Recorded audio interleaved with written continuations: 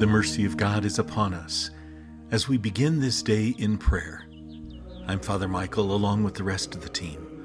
Welcome to the God Minute.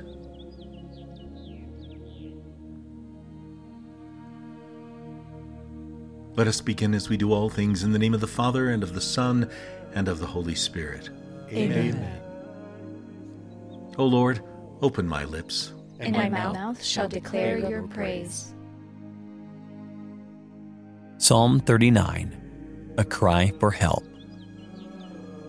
Here is my life motto, the truth I live by. I will guard my ways for all my days. I will speak only what is right, and turn my whole self to the Lord. What a brief time you have given me to live, O Lord. Compared to you, my lifetime is nothing at all. Nothing more than a puff of air, and I'm gone so swiftly.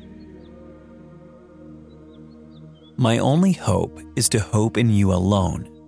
Save me, Lord, from being overpowered by my sin. Listen to my tender cries. Read my every tear, like liquid words that plead for your help. Don't let me die without restoring joy and gladness to my soul. May your frown over my failures become a smile over my successes. Glory be to the Father, and to the Son, and to the Holy Spirit.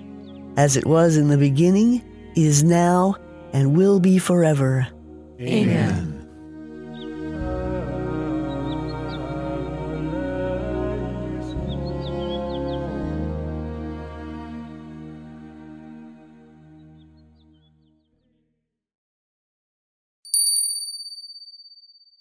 A reading from the Gospel according to Luke, chapter 6, verses 10 and 11. Then Jesus said to the scribes and the Pharisees, I ask you, is it lawful to do good on the Sabbath rather than to do evil, to save a life rather than to destroy it? Looking around at all them, he then said to the man with the withered hand, Stretch out your hand. He did so, and his hand was restored. But the scribes and the Pharisees became enraged and discussed together what they might do to Jesus. The word of the Lord.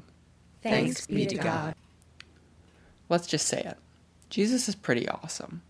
I mean, who else could be like, you don't want me to do good? Fine, watch this miracle. Yeah, last time I checked, that's it, is Jesus. And only Jesus can pull something like that off. I think today's reading is really interesting because Jesus is being judged by the Pharisees, and he doesn't give it the time of day. Instead, he does the will of the Father and heals the man right in front of their very eyes. I know for myself that I care a lot about what other people think of me. I think about what my colleagues think of me at work, when I work remote. I think about what the bartender thinks of me when I ask a question about a drink I'm thinking about ordering. I think about what a stranger might think of me as I walk down the street. This is something I've struggled with quite some time. And in recent years, I really have come a long way in not letting what other people think of me get to me. But sometimes, no matter how much progress I've made, old habits still seem to creep in. Still though, Jesus today, just like he may to some of you, gives me a wonderful, wonderful gift. And it's the gift of his example. Care less about what others think. It's as simple as that. Even more so, care less about what others think when you are doing what Jesus asks you to do. A perfect example of this just happened to me today. I went to the library and I found a book of by Pope Benedict XVI that I've been wanting to read for quite some time.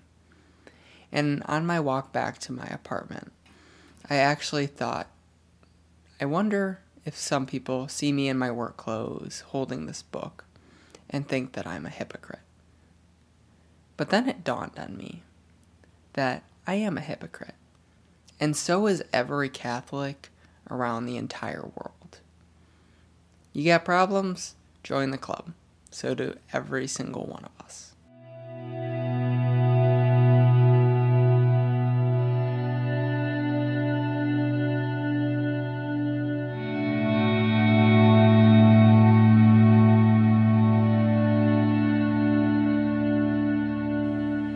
So today, rather than being like me and thinking about what people think of me as I carry this book, I would ask you to join me in looking to the example of Jesus.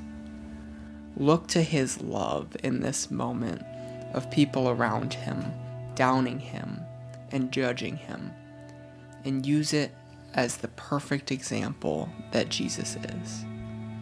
Jesus doesn't care what others think. He simply does what the Father asks. He does what is good.